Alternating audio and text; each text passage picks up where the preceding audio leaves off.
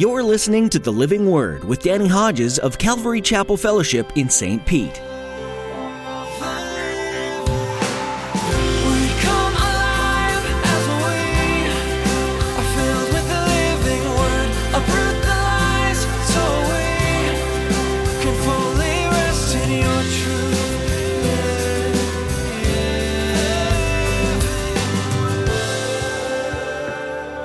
You can fellowship with God.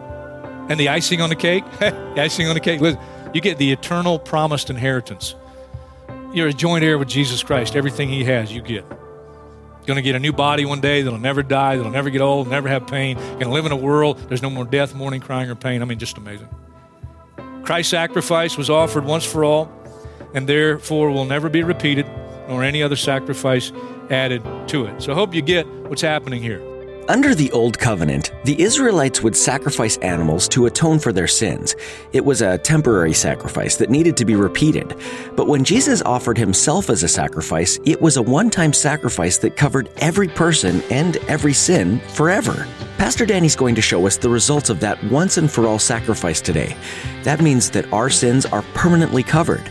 But on top of that, the sacrifice of Jesus invited us into the family of God. We're co-heirs with Christ. Now here's Pastor Danny in the book of Hebrews chapter 9 with today's edition of The Living Word. To every nation for all generations, together in love, we'll move mountains by faith until all have tasted, seen, and heard the power of the living word. The power of the living word. The power of the living word. Paul said, I don't know if it was in the body or out of the body, but he talks about an experience he had 14 years prior to writing this. And he says, I was caught up to the third heaven. That's where God dwells. That's the most holy place. That's what this typifies. That's what this speaks of. And in this most holy place is the most important piece of furniture in the tabernacle. It's the Ark of the Covenant. The cover for the Ark was made of pure gold. Imagine trying to lift that thing. It had on each end of it, on the top, these angelic creatures, and their wings are upward and they're facing one another. Psalm 80, verse 1, Psalm 99, verse 1 says that God dwells between the cherubim. He sits. That's his throne. That's his throne. That's what this represents. This is the most holy place where God dwells. In this ark, you have the golden jar of manna. Jesus, again, the bread from heaven. You follow him in the ark. There's the golden jar of manna. And there's Aaron's staff that budded. And there's the stone tablets, and that's the stone tablets of the Ten Commandments. Now, I'm not going to get bogged down because I got bogged down in those things last night. I want to say one quick word, though, especially about Aaron's staff that budded. That's important. Numbers chapter 16 and 17 tells the story. In Numbers chapter 16, some men named Korah, Dathan, and Abiram led 250 council members under Moses, board members, to rebel. And what they were after in their rebellion was the priesthood. And you can read about it, and we'll probably go to it in just a minute. And Moses says, hey, you're Levites, and God's given you your responsibility in his service of worship, but you're trying to get what the law didn't prescribe for you. You're trying to get what's rightfully Aaron's and his sons. Well, they don't listen. God says, okay, we'll deal with this thing. Tell them to come out and meet and bring their censers that they want to use to go where Aaron's supposed to go, and Aaron's sons are supposed to go, but they're not supposed to go. So they bring their censers, and God takes care of the problem. And then after taking care of the problem, he takes all those guys' lives. Then, chapter 17 of Numbers, he says, now, take the staffs of the leaders of Israel and take Aaron's staff. And I'm going to settle this thing once and for all so that we don't have this kind of rebellion again. Lay those staffs before the testimony, and you leave them there overnight. And they come back the next day, and they got all the staffs. Everybody else's staff was just the same. It's just a dead piece of wood.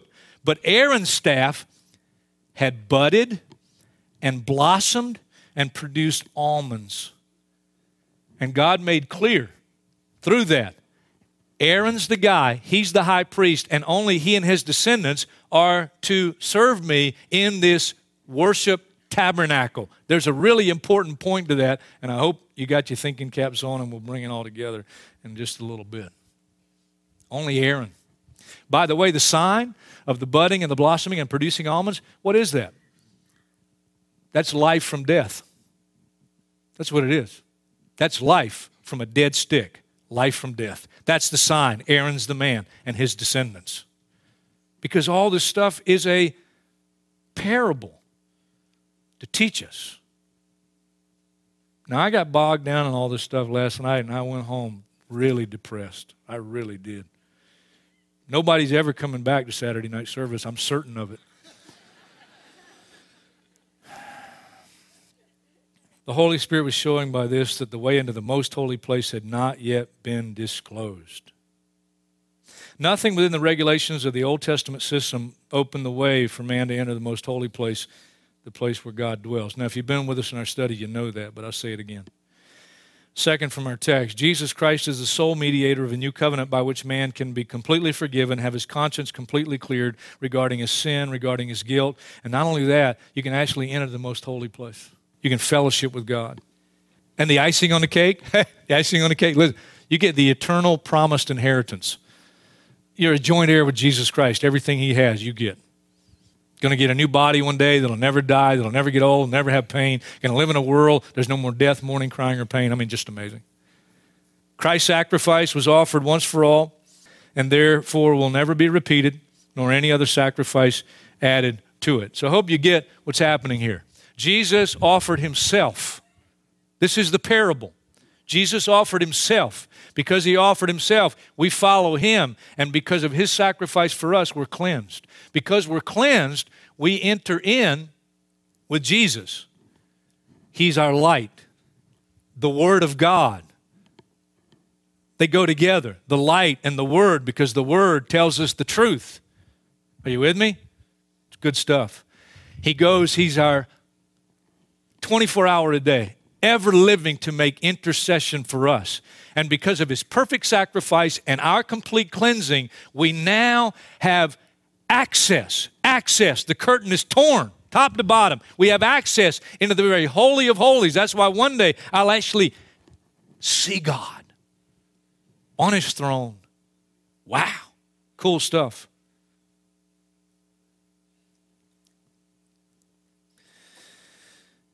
I started studying for this stuff on Wednesday because I took a day off on Friday, and my wife and I went to Orlando to have a little fun and also visit our son who's in college over there. And so I studied Wednesday hard.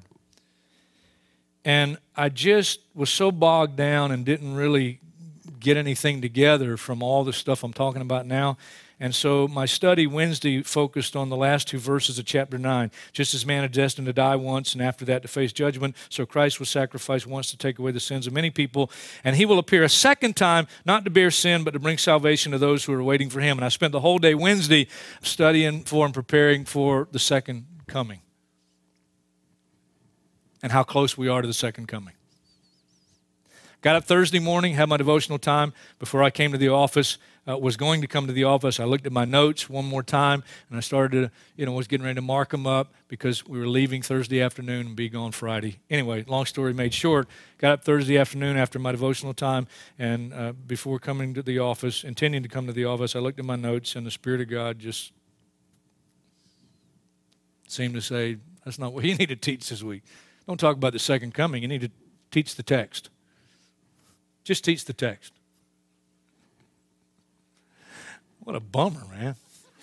What am I going to do now? So I communicated with the office, said, guys, I'm not coming to staff meeting, not coming to the office. I got to get into this thing. I need some hours here. And up till we left Thursday afternoon to go to Orlando, here's where God took me. Both to the text, and I've given you the summary of it, all right? But then he took me back to verse 1. Now, the first covenant had regulations for worship and also an earthly sanctuary. Regulations for worship. And everything I just summarized, that's the parable, that's the message. But here's the deal with the message. That word regulations, I went to Blue Letter Bible and, went and saw the Greek word. And the Greek word, you know what it literally means? Regulations for worship. Here's what it means. Established judicial decisions. I don't get it. Established judicial decisions. God made the established judicial decisions to how he is to be worshiped, how he is to be approached. And here's the bottom line. It is non-negotiable. Non-negotiable. He's a holy God. And this tabernacle, and the system, the whole system of it is a parable. And God wants man to know through this how a holy God is to be approached. And it is not negotiable. Let me just prove to you how non-negotiable it is, all right? Leviticus chapter 10. Leviticus chapter 10, Aaron's sons, Nadab and Abihu. Stop there just a minute. Aaron's sons. Okay, Aaron, they're his sons, so they're from the lineage now that they are going to follow in Dad's footsteps, and they have the right of the high priesthood, okay, under the old covenant system. Aaron's sons, Nadab and Abihu, took their censers, put fire in them, and added incense. They're going in the tabernacle. And they offered unauthorized fire before the Lord, contrary to his command. They knew what he said. Here's what you bring and nothing else. This is the prescribed way. This is the prescribed incense. And they violated it. So fire came out from the presence of the Lord and consumed them, and they died before the Lord. And Moses then said to Aaron, this is what the Lord spoke about when he said, among those who approach me, I will show myself holy in sight of all the people. I will be honored. And he's no respecter of persons. Aaron's sons probably thinking, well, we're Aaron's sons. We may not do it exactly like he prescribed, but this is the way we want to do it. And God said, I'll show you what I think about that. That's why God, when he gave the blueprint for the tabernacle, he said to Moses, you make sure you make it exactly like the blueprint. That's why he was so meticulous about Aaron being the guy, Aaron's descendants, but they had to do it like God said. Or even they would suffer the consequences of their foolish actions. Numbers chapter 16. I mentioned that a few minutes ago. Numbers chapter 16, these Levites, Korah, Dathan, and Abiram, and all these other leaders that had followed them in their rebellion, they come to Moses and Aaron. They say, you putting yourself above the Lord. We're just as holy as you are. And Moses said to them, hey, isn't it enough for you that the God of Israel has separated you from the rest of the Israelite community and brought you near himself to do the work of the Lord's tabernacle and to stand before the community and minister to them? It's against the Lord that you and your followers have banded together. He says, you and all your fellow Levites, now you're trying to get the priesthood. In other words, you're trying to get what is rightfully Aaron's. And that's when God says, okay, put fire in your censers. And when they do, all the people that followed them, God opened up the earth and they fell into the heart of the earth. And then God sent fire. Listen, verse 35, and fire came out from the Lord and consumed the 250 men who were offering the incense. Whoa! The end of verse 40. This was to remind the Israelites that no one except a descendant of Aaron should come to burn incense before the Lord, or he would become like Korah and his followers. God's not playing around. He said, this is not negotiable. You don't do it like I prescribed. You don't approach me the way I laid it out. Then I'm a holy God and you will suffer the consequences. Whoa. And that's why in chapter 17, Aaron's staff budded, and it was the purpose of that budding and blossoming to show, hey, he's the guy. Make sure you don't send anybody else but him and his followers. 2 Chronicles chapter 26. King named Uzziah. Started out pretty good. He had a guy, Zechariah, that was teaching him the word of God. But it says after he became powerful, he became prideful. In his pride, he too, like Korah, Dathan, and Abiram, wanted what only was reserved for Aaron. And he takes a censer And he's on his way into the temple, and 80 courageous priests confronted him. And they said, hey, you're doing what is unlawful. You're not doing the way God prescribed. We're trying to help you here. He wouldn't listen. And while he's raging at these priests, leprosy came out on his forehead, and God afflicted him with leprosy. And the end of the story is a little bit humorous because it says those priests escorted him out, and he was eager to get out because God had afflicted him. 2 Samuel chapter 6, fascinating story of David, King David, after he took the throne and God's blessing on his military campaigns. And one of the successes he had militarily is he defeated the enemy that had captured the Ark of the Covenant years before. And David and his men defeat the enemy, recapture the Ark of the Covenant, and they're bringing it back into its rightful place into Jerusalem. Let me read you. They set the Ark of God, 2 Samuel 6, verse 3, on a new cart and brought it from the house of Abinadab. And Uzzah and Ahio, sons of Abinadab, were guiding the new cart with the ark of God on it. And Ahio was walking in front of it. David and the whole house of Israel was celebrating with all their might before the Lord with songs and with harps, lyres, tambourines, sistrums, and cymbals. I mean, this is a great worship service. When they came to the threshing floor of Nacon, Uzzah reached out and took hold of the ark of God because the oxen stumbled. Now, he's sincere in trying to make sure the ark doesn't fall off because the oxen stumbled. It's a sincere thing. You would think it's a godly move. The Lord's anger burned against Uzzah because of his irreverent act. Therefore, God struck him down, and he died there beside the ark of God. Next verse, listen to this. And David was angry because the Lord's wrath had broken out against Uzzah. He's angry with the Lord. He doesn't understand. God, you took the guy's life. He's trying to help out the ark, that the ark doesn't fall because the oxen stumble. Well, David sends the ark away for a while, and he doesn't try to bring it back for some time. Then later he makes a second attempt, and he's successful. And he tells us why he's successful the second time. 1 Chronicles chapter 15. He writes it for us. 1 Chronicles chapter 15. Verse 13, listen. It was because you, the Levites, did not bring it up the first time that the Lord our God broke out in anger against us. We did not inquire of him about how to do it in the prescribed way. Not only did he not use the Levites, it was never to be on a cart pulled by oxen. God had specific poles, and the Levites were to carry the ark anywhere it was to go.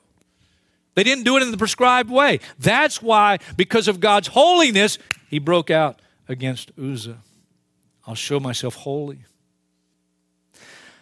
Isaiah chapter 6, Isaiah has this amazing privilege of having a vision of the Lord. It says, I saw the Lord seated on a throne, high and exalted, and the train of his robe filled the temple.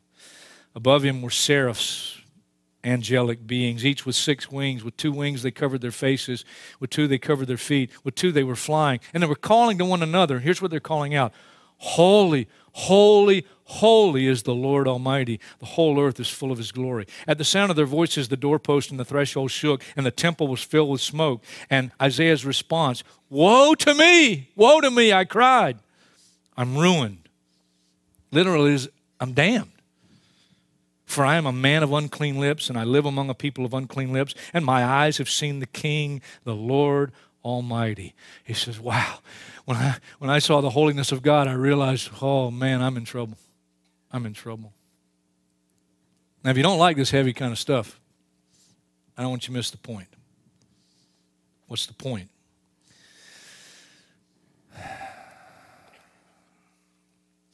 The terms are non-negotiable.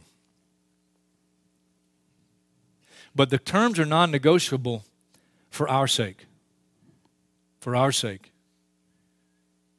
You don't have to wonder, how can I ever approach God? What's the path? What's the way? Let me read you what I couldn't write from the Zondervan Illustrated Bible Background Commentary. It's a mouthful. Again, keep your thinking cap on. Think about this. The details of the Old Covenant worship experiences related to the tabernacle must seem tedious and monotonous to most modern readers. Yet, we should not miss the key points of the Christian faith to which they speak. First, God is a holy God from whom people are separated because of sin.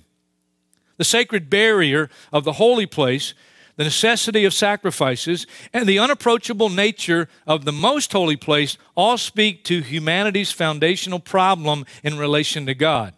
Yet, God's initiative in the construction of the tabernacle whispers his desire for more in relation to us. He wants to be approached.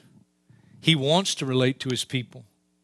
While the existence of the holy place shows the way into God's presence for his people had not yet been revealed, the sacrifices in the high priesthood demonstrate God's desire that sin not have the final word.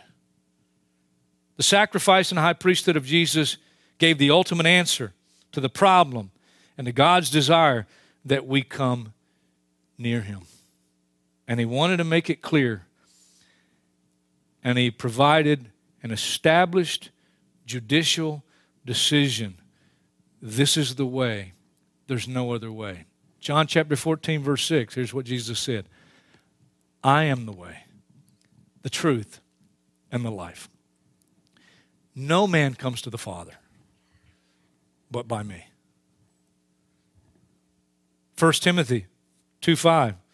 There's one mediator between God and man, the man, Christ Jesus. Acts 4:12, there's no other name given under heaven whereby we must be saved. We read in Hebrews 2. I'll read it for us again. We must pay more careful attention, therefore, to what we've heard so that we don't drift away.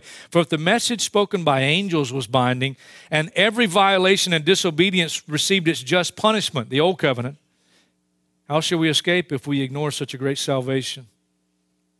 Hebrews chapter 10, which we'll get to soon, verse 26.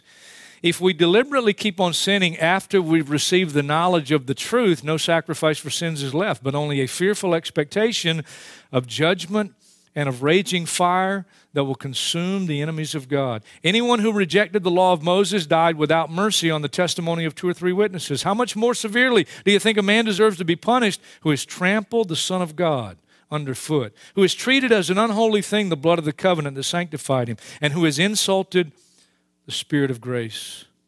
For we know him who said, it is mine to avenge, I will repay. And again, the Lord will judge his people. And then he closes with this one sobering statement. It's a dreadful thing to fall into the hands of the living God. I hope you appreciate this parable. There's only one door, only one entrance. There's only one sacrifice sufficient to cleanse us, to bring us into the place of light, the place of the truth, the Word of God, and the place where we have a high priest who is perpetually interceding on our behalf. And through his work, that veil has been torn from top to bottom, and we can go right into the very holy of holies. Don't you take that for granted. Don't take it for granted. And there's no other way. It's non-negotiable. God's made it clear. Look, there aren't many roads that lead to God. There's only one. Only one. And his name is Jesus.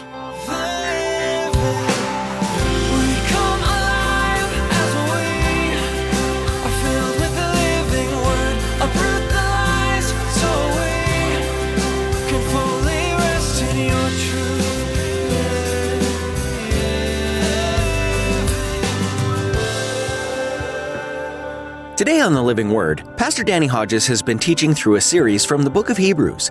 When you think about all of the really great things that life might have to offer, the book of Hebrews points to the fact that Jesus is better.